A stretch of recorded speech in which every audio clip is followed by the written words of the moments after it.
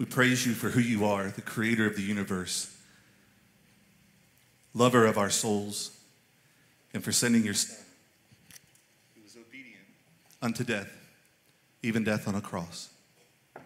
Father, we're grateful to be here, and we're ready to hear from you. In Jesus' name we pray. Amen. Well, good morning. Hope everybody's doing all right. If you're visiting with us, my name is Philip Brand. If you're not visiting with us, I have the same name. But nonetheless, I'm the pastor here, and I'm glad that you're here on Easter Sunday. I'm glad that you're visiting with us, and it's a great day to be in the house of God, isn't it? One person. Thank you, Frey. It's a great day to be in the house of God, right? Yeah, great day. So I don't know what exactly is going on in your life, but what I do know is 2,000 years ago, Jesus Christ rose from the dead, and he can make your life better. That is what I do know. So let me just look around the room a minute and just see who's here. Yeah, good. You were sitting up here before, heard the sermon the first time, but decided, I'm not going to be that close again. Too much spittle coming out from the excitement there, Joey. Do what? Yeah, it's kept ducking. Yeah, good. Got some nice children in the room, dressed in their Easter best. Very pretty. Smiley over here is in a nice dress with flowers and stuff. So a great Easter day. All right, we're going to start this morning with Subways. Not the sandwich. Subways. How many of you have ever been on a Subway before? Yeah? My first experience with Subways was in Washington, D.C. Nicole and I went on a trip to Washington, D.C. It's the first time I had ever been there. And we stayed in a hotel, and we parked our car, didn't move our car the entire time, but our hotel, you went down the elevator into the lobby, and I think you turned left, and there was a stairway that went down into the subway. It blew my mind, because in all the movies, they're outside. Like these entrances to the subways, right? You go outside to the... Is everybody with me? Like you've seen what I'm talking about? Like the entrances, and then you go down and you get to the subways. But no, this was in the building. I thought this was a great idea, right? And so we went down into the subway. We saw all the trains, figured out where we needed to go, and it was just great. Now, if you know me, you know that I'm directionally challenged. There's a couple of reasons why I'm directionally challenged. One, I'm just directionally challenged. But second, for instance, on Friday, I was going to Boone on 421 North and went west the entire time. Right. I mean, I have a compass in my car that told me I was going west while I was going north. That is a miracle. Oh, come on. Think about this. Look, 801 out here doesn't go in the direction it's telling you it's going in. It's all a conspiracy by the government to get you confused. That's what I think it is. It's just a conspiracy. Oh, we're going to tell them they're going north when they're going west. Ha, ha, ha, ha. And that's what they're doing. So we went down, and if you ride a subway, you really can't see how everything connects above, right? So you hop down onto a subway here, and you wind up somewhere over here. Like we took a subway and popped out at a historical museum, right? And then we went down into the subway, took a subway and wound up at a zoo, right? And so you're not really sure. And the only thing that you can comprehend is that you got on this train and you feel like you're going this way, but you're actually going this way. You get all confused. So we were at a point in our trip where I said, Nicole, why don't we just walk back to the hotel, because I just wanted to see something other than subway cars and just see how the outlay of the land. Even though once I saw the outlay of the land, I couldn't get you back there, right? I just wanted to see it.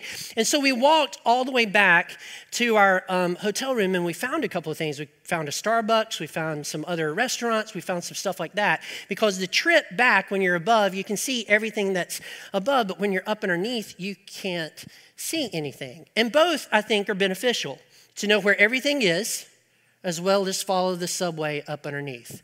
Now, with that in mind, I would like you to turn in your Bibles to Mark chapter 16. Mark chapter 16.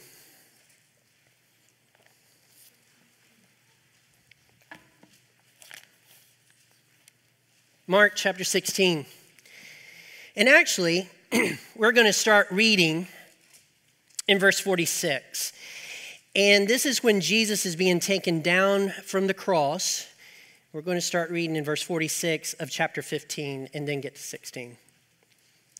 And this is what it says. And Joseph bought a linen shroud and taking him down, wrapped him in the linen shroud and laid him in a tomb that had been cut out of a rock. And he rolled a stone against the entrance of the tomb, and Mary Magdalene and Mary, the mother of Joseph, saw where he was laid. So here are two women that know exactly where the tomb is and how to get there. Chapter 16, verse 1. When the Sabbath was past, Mary Magdalene and Mary, the mother of James, and Salome brought spices so that they might go and anoint him. And very early on the first day of the week, when the sun had risen, they went to the tomb. And they were saying to one another, "Who will roll away the stone for us from the entrance of the tomb?" And looking up, they saw the stone had been rolled back. It was a very large stone. That's what the original Greek says. Actually, the original Greek says it was a very, very, very large stone. Verse 5, and entering the tomb, they saw a young man sitting on the right side, dressed, this is key, dressed in a white robe. And they were alarmed. And he said to them, "Do not be alarmed. You seek Jesus of Nazareth, who was crucified. He is risen. He is not here. See the place where they had laid him. But go, tell his disciples and Peter that he is going before you to Galilee, and there you will see him, just as he told you." And they went out and fled from the tomb, for trembling and astonishment had seized them, and they said nothing to anyone, for they were afraid. I want you to look at that again. And they went out and fled. This is like you would flee from a place that you're scared of. This had really made me very uncomfortable in this tomb, seeing this guy in white that's clothed, and I am afraid. And they fled, like they exited as soon as they possibly could and as quickly as they possibly could. For trembling and astonishment has seized them, and they said nothing to anyone, for they were afraid. Can you imagine this? Like, we're here on Easter Sunday morning, and we're pretty daggum excited, right? Right? We've come, we're like, yeah, risen Savior, he's out of the grave. This is awesome. In fact, we have looked forward to this for a very long period of time. Like, since last Easter, maybe. Or since Christmas. Some of you are playing Christmas music right now. Shame on you. But nonetheless, we have looked forward to this moment where we could come and we could worship a risen Savior. How in the world can you be afraid of this? What in the world does this mean? That they fled, they trembled, and they were afraid. Well, to figure this out, you have to take a biblical subway. You have to duck up underneath and go earlier in the book to figure out what this means. Why are they afraid? And how has Mark colored this in the way that he wrote his book? So I want you to turn in your Bibles to Mark chapter 4. Mark chapter 4 is our first subway stop. Mark chapter 4. And we'll begin reading with verse 35. Mark chapter 4, verse 35.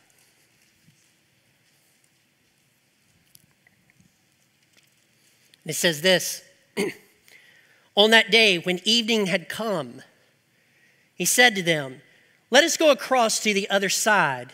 And leaving the crowd, they took him in the boat, just as he was. And other boats were with him. And a great windstorm arose, and the waves were breaking into the boat, so that the boat was already filling. So there's a storm. And he was in the stern asleep on the cushion. And they woke him and said to him, "Teacher, do you not care that we are perishing?"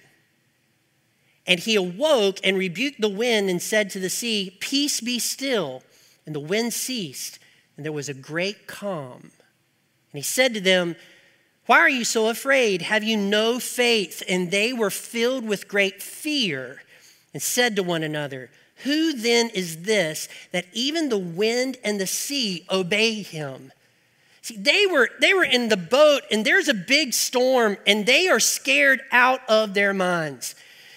The scared there is different than the fear at the very end of it, the phobia at the end of it.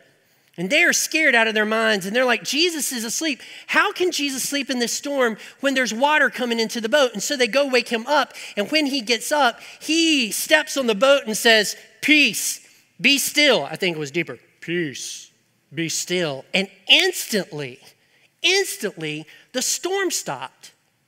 Can you imagine being a tiny boat and some joker wakes up and says, peace, be still, and instantly it's like clear skies, you can see the moon and the stars, everything's gone? The power that someone would have in order to do that is awesome. Like there's a fear that comes with that. We watch stuff on movies all the time where superheroes do that, but we know that's fake. This was the real deal. And there was a bad storm and instantly it was gone. And the people on the boat were scared. Not in the sense that they wanted to run from something and flee from their life, but they were like, who is this guy? We are awestruck by his power over the storm. This is amazing. This is absolutely amazing. So power over the storm. Jesus had power over the storm. So let's get back on the subway. And we're just not going to get off on this one, like off on the stop, but we're going to read it. And this is what it says. Mark chapter 5, verse 15 says, and they came to Jesus and saw the demon-possessed man, the one who had the legion, sitting there, clothed in his right mind, and they were afraid. Let me give you some background. This guy was a hot mess. He had 1,000 demons inside of him that was making him do weird stuff. Throwing himself all around. Okay, so I know you're laughing. Listen, you just think you're a hot mess. This guy was a hot mess, okay? He was running around without clothes on, breaking chains. I mean, he was weird, and everybody knew he was weird, and everybody was already scared of him. They didn't want to be around him. And so these people walk in, and here's this guy that used to be demon-possessed, and he's just sitting there sipping his tea, clothed, normal, not abnormal, normal. And they were awestruck at the change. Like here is a guy that has power over the demons. This is a guy that makes crazy people sane. Don't you want that for your family members? Oh, you can laugh. This is good, okay? Don't you want that for other people? For people to get sane? Here is a God, here is Jesus who can do that can make somebody that's crazy sane. And they were awestruck by this power. So over here on this side, we have a storm. Oh my goodness, he has power over the storm. And right here in this stop, he has power over demon possession. Further down in chapter 5, we have our next subway stop. And it's found in verse 24. And this is what it says. And a great crowd followed him and thronged about him. And there was a woman who had a discharge of blood for 12 years and who had suffered much under many physicians and had spent all that she had and was no better and rather grew worse. Verse 27. She had heard the reports about Jesus and came up behind him in the crowd and touched his garment. For she said, if I touch even his garments, I will be made well. And immediately the flow of blood dried up, and she felt in her body that she was healed of her disease. She felt the power of God healing her inside. She felt the disease going away. That's a dream come true. If someone has cancer, I mean, wouldn't you want them to feel that power of the cancer leaving their body? If somebody was really sick, Wouldn't it be great to just feel the sickness just leaving their body and them made whole? And she felt it leaving her body and became better than she ever had been. She felt great. She felt well for the first time in her life. She felt great. And it continues. When Jesus, perceiving in himself that power had gone out from him, notice power had gone out from him, immediately turned about in the crowd and said, "Who touched my garments?" And his disciples said to him, "You see the crowd pressing around you, yet you say, 'Who touched me?'" And he looked around to see who had done it. But the woman, knowing what had happened to her, came in fear and trembling and fell down before him and told him the whole truth. And he said to her, "Daughter, your faith has made you well. Go in peace and be healed of your disease." Let me paint this for you. This lady, she knows she's healed. She knows it's from the touch of the garment. And she's just going to slip out and just go home. But Jesus is calling for her. "Who touched me? Who touched my garment?" And she's like, "Oh no, He's calling to me." He didn't even know who I was, I didn't think. But he's calling to me. I didn't even know he knew that I touched his garment, but he knew. And he's calling to me. And I'm scared to do it. I am nervous to do it because of the power that I have felt. But the God, Jesus, who has healed me, is calling my name, and I'm going to go and talk to him. And when she was going toward him, the awe and the power made her afraid on the inside in a reverent way. And she was trembling, and she fell down before this power and said, "Lord, it was me," and told him the whole truth. She experienced Jesus. Jesus met her, called to her, and she came. What an amazing experience. So you've got Jesus who calms the storm. Who in the world is this guy that can do this? You have Jesus who can cast out demons and make sane people sane. Who is this guy? And then you have this lady over here. She's sick and has been healed. He has power over disease. Who is this guy? Who is he? And I don't know why you're here today. I know that you're probably here because of Easter and the resurrection, but my question to you, first of all, is have you lost that wonder of who is Jesus? See, every step of the way as we get to know Jesus and we get to know God, we should be thinking, who is this God? Who is this God that gives me breath? Who is this God that makes me safe on the way to church, that gives me bread to eat at home, that gives me shelter? Who is this God that died on the cross for me and rose the third day? Who is this God? Who is he? And I think sometimes that we get so familiar with the story and Christianity and stuff like that we forget that this is a real and powerful God that is working in our lives today. And we need to be saying, who is this God? It fuels our worship. It fuels our love for him. It fuels our excitement because he is truly awesome. Truly awesome. So we get back on the subway. Make a quick stop at this passage right here. And this is what it says, Mark 6:50. "For they all saw him and were terrified. But immediately he spoke to them and said, 'Take heart, it is I. Do not be afraid.'" This is a passage of scripture where there is another storm. And Jesus is walking on the water. He has power over physics. Look, I can't swim. I don't even like the water. Every time I get into the water, something happens to me, except for this one. I love this water. I take a shower so I won't drown. But I don't like water. I just don't like water. I'm just not water. I feel like God made water animals, fish, and he made man to live on land. And I just feel like that. But nonetheless, I'm scared of water. But man, if I could walk on water, that would be awesome. You wouldn't get wet. Your whatever you have on wouldn't get wet. I mean, you just walk around. What if I was to come to your pool, right? Everybody's swimming. And then there's swim breaks. Y'all have swim breaks at your pool? We do at ours. Do it ours, right? Nobody? We're the only, swim breaks. And during the swim break, while the children are out, this adult came and strolled across the water. Wouldn't that be awesome to do? Jesus has power over physics. So they recognized him coming and they were so afraid and terrified, but he says, don't worry about it. It is I. This is normal for me to do. Come on, church.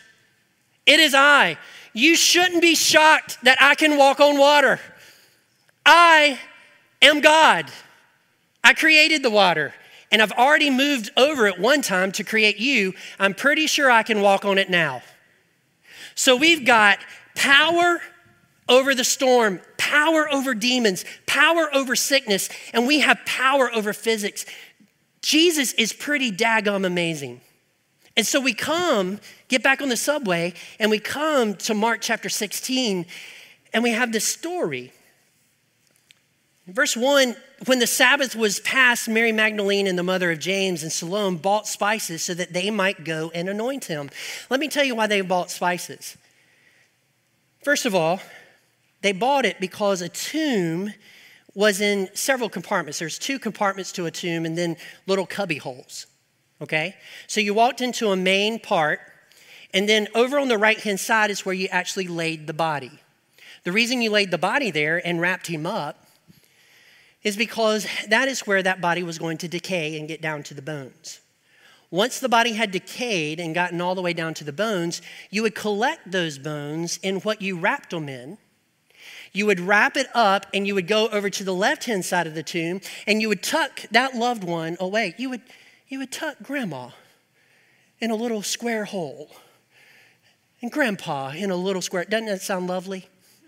It sound lovely in their square hole. Your mother in a little square hole, right? You would tuck them over here because this place over here needed to be cleaned off for the next person that passed away. So what happened during the decaying process? Look, these people are smart. They had these spices that they came in, and they made the tomb smell really good so that when they had to go in and collect the bones, they didn't smell the decay, which would have been nasty. So that's why they were bringing spices. So they woke up early in the morning because, I don't know if you know this or not, nobody was open at night. So when the sun came up, they went to the market and they bought these spices, and then they went to the tomb. Everybody thinks that they were scared to go to the tomb. Let me tell you, these were women. They were not scared to go to that tomb at night. I don't want to unpack that, but they just weren't scared, okay?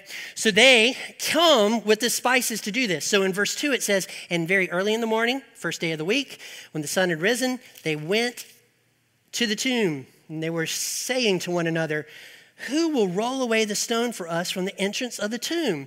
It was like they were saying, good night, we should have had a man come with us, maybe a couple of them, because I think that tomb's pretty big. Don't you, Mary? Yeah, we saw it the other day. I'm not saying that you're not strong, ladies. Don't throw things at me. I'm just saying they realized they needed somebody stronger than them to roll away the tomb. It's in the text. Argue with God. Okay? So they're like, okay, who's going to do this? I don't know. I'm not strong enough to do it. We really should have brought some guys with us to do this. So they're wondering because they're not expecting a resurrection. And looking up, they saw the stone had been rolled back. By the way, they looked up because not because they were looking down and looked up, because the tomb is actually on a hillside. And they had to walk up a path to get there. Okay? So they looked up, and it was very, very, very large. The stone. Verse 5, and entering the tomb, they saw a young man sitting on the right side, dressed in a white robe, and they were alarmed. And he said to them, do not be alarmed. You who seek Jesus of Nazareth, who was crucified, he is risen, he is not here. See the place where they had laid him. But go and tell his disciples and Peter, he is going before you to Galilee, and there you will see him just as he told you. And they went out and fled from the tomb, for trembling and astonishment had seized them. Trembling and astonishment had seized them. And they said nothing to anyone, for they were afraid. Let me paint this for you. It's amazing that somebody can calm a storm. It's mind-boggling that somebody has power over demons and can make a sane man saying, it is mind-boggling that someone has power over sickness and disease and can heal. It is mind-boggling that this Jesus can walk on water. But what is more mind-boggling than that is that this Jesus had the power to raise himself from the dead. Who is this God? It just gets better and better and better. Now, in Scripture, all three persons of the Trinity are involved in the resurrection. God the Father is said to raise Jesus from the dead. The Holy Spirit is said to raise Jesus from the dead. And Jesus himself is said to raise Jesus from the dead. Why? They're three in one. It's the same God. And if you died right now, you're not going to resurrect yourself. If you're a Christian, Jesus is going to do that for you. But you're not going to do it. I don't have the power to do that. So it's okay, man, this is power, this is power, this is power. Walking on water is power, but oh my goodness, he rose himself from the grave.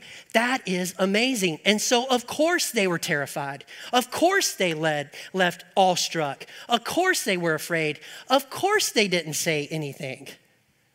It was that amazing. That amazing. This is a powerful, powerful God that we serve. Whew. It's good stuff.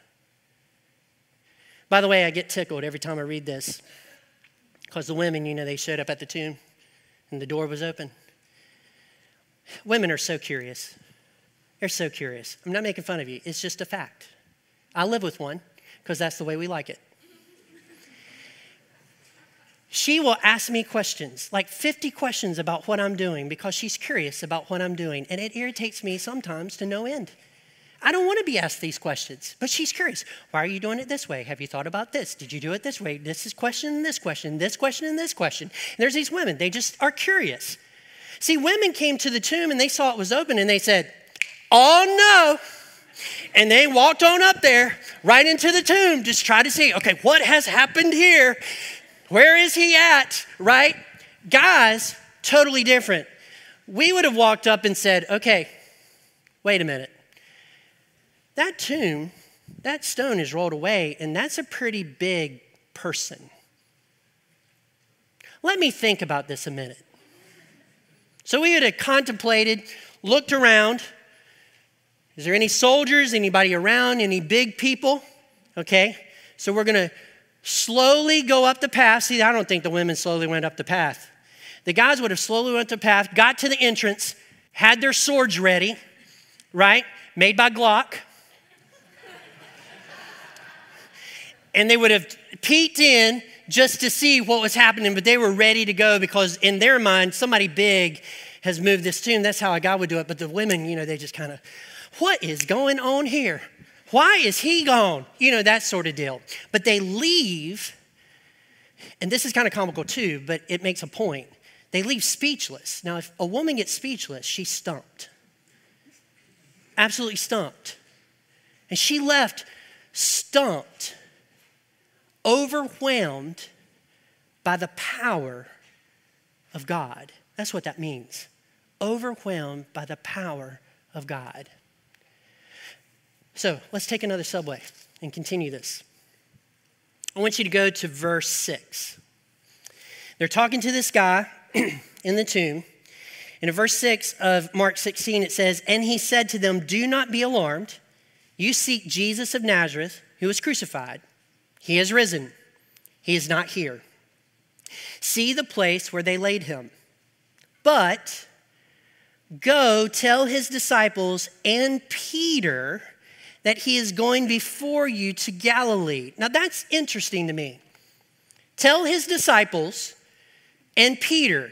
Is it because Peter was a favorite and that God has favorites and Peter was just his favorite? Absolutely not. It's not because Peter was his favorite. That's not it. There's something else on here, and Mark is trying to bring us into something. So it's all the disciples and it's Peter. So what subway can we take to another portion of Mark to try to figure out what's going on here? Well, turn quickly over to Mark chapter 14. Mark chapter 14. And we will begin reading at some point in the text. You know, sometimes I wonder why I have my notes up here, but this is why I have my notes up here. Now I can't find where I'm wanting to go. Mark 14, I had this clearly marked. Obviously not. Thank you, 27. Verse 27. See, that's somebody that may have been in the first service. 27. Yes, go with 26. Mark chapter 14, verse 26. And if you notice, that was my wife who was giving me directions in the subway. Yeah. Mark chapter 14, verse 26 says this, and when they had sung a hymn, they went out to the Mount of Olives, and Jesus said to them, you will fall away, for it is written, I will strike the shepherd, and the sheep will be scattered. He's telling all his disciples, you're going to fall away. You're going to betray me. You're not going to be with me in my time of need. Then he says, but after I am raised up, I will go before you to Galilee. And Peter said to him, even though they all fall away, I will not. And Jesus said to him, truly I tell you, this very night, before the rooster crows twice, you will deny me 3 times. But he said emphatically, if I must die with you, I will not deny you. And they all said the same. Now we know that Peter denied Jesus. It's in the next chapter. He denied Jesus and heard the rooster crow, and he felt very bad about that. So Jesus knew he was going to do it, and he did it. The disciples fled in the garden. They were gone. They betrayed Jesus. In his time of need, Jesus had no friends. And Jesus, knowing this was going to happen, Jesus, knowing that these people were going to fail him, says this in verse 28. But after I am raised up, I will go before you to Galilee. Let me ask you a question. If someone ever left you in your time of need, if someone ever betrayed you, would you eat with them 3 days later? Oh, I know you betrayed me, but if you can come on over for dinner, I've prepared something for you to eat. There isn't a person in this room that would eat with that person that betrayed them, right? And if you knew it, you probably even wouldn't be hanging around them anyway. That person is dangerous. I'm not going to hang around them because one day they're going to turn on me and put the knife in my back. I am not going to hang around them. Here is Jesus, and he's saying, you are going to betray me, but I am going to rise again. And when I do, I'm not coming after you. I'm going to meet you in Galilee, and we are going to eat dinner with each other. Wow. Why is that? I will tell you why. Because Jesus values you. Jesus values people. Let me put this in perspective. Jesus, power over the storms. Jesus, power over demons. Jesus, power over sickness. Jesus, power over water and physics. Jesus, the ability to raise himself from the dead. This powerful God values you. He values you. At any given moment, he can take you out. He has the power to do that. But he doesn't use his power that way. He used his power to save you because you are valued. You're valued. Hey, disciples, I know you're going to fall away, but I still love you and I value you. Peter, you're going to deny me 3 times and then cuss about it. But I'm going to meet with you after I'm risen because I value you and I love you. I don't know what you have done in your past. I don't know what you've done this week, but this is what I know. God values you anyway. Does he approve of the sin? Absolutely not. But does he value you as his creation? Absolutely. God values you. You see, he values you even though he knows you are going to fall. That's the next screen. He values you even though he knows you are going to fail. How many of you have failed this week? Yeah? Every hand should have been raised. You know what God did? God said, I know all those people are going to fail this week. They're not going to act correctly. But what I'm going to do is I'm going to meet with them at church on Easter Sunday. And he's always here. He knew you were going to fail, but he didn't allow that failure to cause him not to meet with you. Isn't that awesome? Church, isn't that awesome? We give up on people all the time, but he gives grace. Grace. He knows you're going to fail, but he still gives you grace because he values you. Check this out. He values you because you are his creation. You see, he created a lot of stuff in the world. He did. But you and I are created in God's image.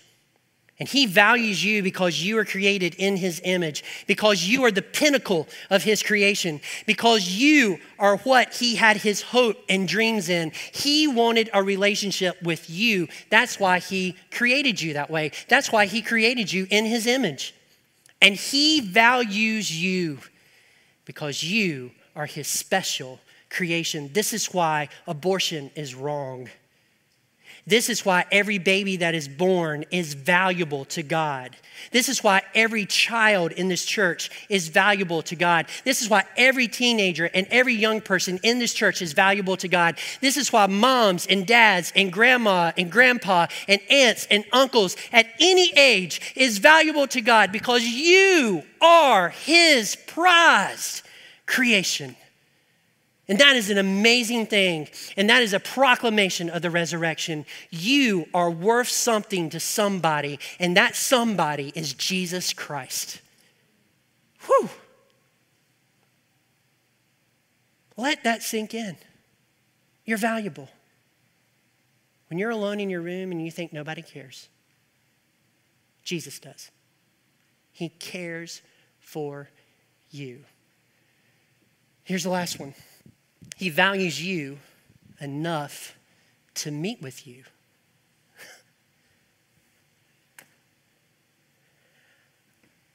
I can think of 100 reasons, which probably should be 1,000 reasons, which probably should be 10,000 reasons for him not to meet with me.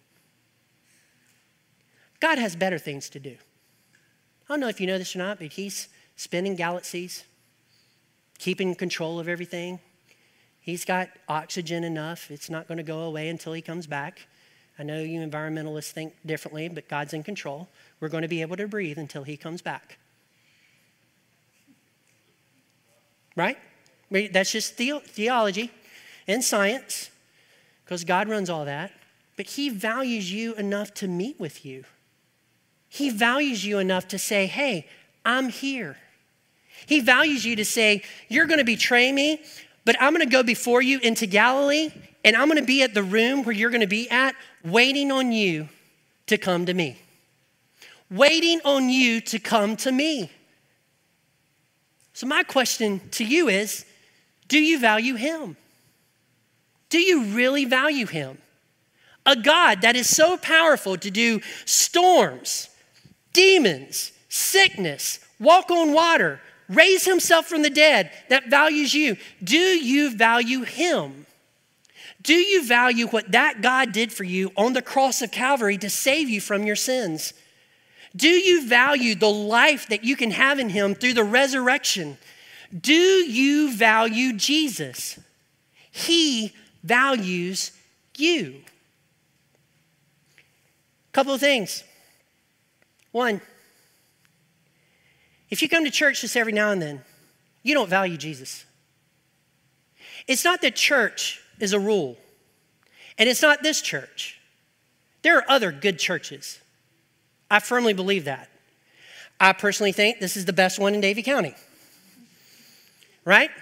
And I even come here when I'm on vacation, right? I will show up, do the service, and go home. I love this church. So it's not about this church, that church. It's, are you valuing Jesus enough to be with his people and worship him one day a week? Do you value him enough? Do you value him enough to say, thank you for the last 6 days that you have given me in life? I'm going to give you 2 hours of my time to worship you with other people. Do you value Jesus enough? Because let me tell you something. There is no question that he values you. The only question is, do you value him? And he values you so much that he gives you a choice. You can follow him or you don't have to follow him. That is grace. There's repercussions on this side. Yeah, of course. But he still gives grace and he's still like, hey, I'm here to meet with you. I rose from the dead so that you can meet with me. I rose from the dead so that you can have a relationship with me. Do you value him enough to worship with his people once a week? Is that a value to you? That should be the number one thing that you and I do. It should be superior over everything else that we do in this life. See, there's stuff that we do that is just valuable, but it's not as valuable as spending time with a God who wants to meet you at a certain time in a certain place and wants you to worship with people. He says, where 2 or more are gathered in my name, I am there in their midst. Do you value him enough to do that? Second, some of you in this room, I'm sure, that have had bad experiences with churches. I've had bad experiences with churches because sometimes churches are ran by the power of man and not the power of God. And when the power of man gets involved, there's always conflict. There's always division. There's always people pitting against each other. There's always personal things going on and political things going on. But a church that is ran by the power of God that follows him to the best of their ability is a church that is healthy. And you may have experienced a church that was ran by a man or ran by a group of people. That is not church. A church is a place that recognizes that we serve a powerful God and I am not it. And we will follow him wherever he goes so that the world will have life and hope. I follow a resurrected Savior and you should too. It is what we spend everything here around. It is what Jesus wants. It is his kingdom here on earth and we follow him. Do you value him enough to follow him in that way? If you've been hurt at a church, do not let that skew your view of a mighty, wonderful, powerful God. Because there's a major difference between man's power and God's amazing power. Amen? Some of you might be in here and you're like, I don't know if I believe this stuff about the resurrection. I just don't know if I believe it. Sounds like a myth to me. Well, you've got a problem. I'm not trying to be all that in a bag of barbecue potato chips, but I'm just going to shoot you straight. You've got a problem. The problem is that historically, Jesus Christ existed. Historically, Jesus Christ died on the cross. Historically, Jesus Christ was buried in a tomb. And historically, that tomb has been empty for over 2,000 years. Okay, I was with you on all this, but the tomb, I'm not so sure. Okay, well, there's 500 eyewitnesses to his resurrection. 500. 500 people that saw the resurrected Christ, that knew that that tomb was empty, and they testified about it. Ladies and gentlemen, that is historical evidence. So at this point, our little myth thing is because you might not want to bow down to a God that's powerful, or you don't want to admit that there is a God that's powerful. So you don't have to bow down. Well, my prayer is that you bow down to him today because he values you. He values you. And today is the day that you say, Jesus, I don't know how to start a relationship with you, but I want to find out. And I'll be up here to talk to you about that if you would desire to do that today. But you're like, oh, I don't know how to start a relationship with you, but I want to today. If you decide to walk out of here thinking it's a myth, one day you won't be able to do that. The Bible clearly says that one day every knee shall bow and every tongue will confess that Jesus Christ is Lord. The difference on that day is if you haven't received Jesus while you could freely do it, you will not be able to receive Jesus then. Every person that has ever lived will bow down to a very powerful God that's not only in power over his creation, but is powerful enough to raise himself from the dead. Whew.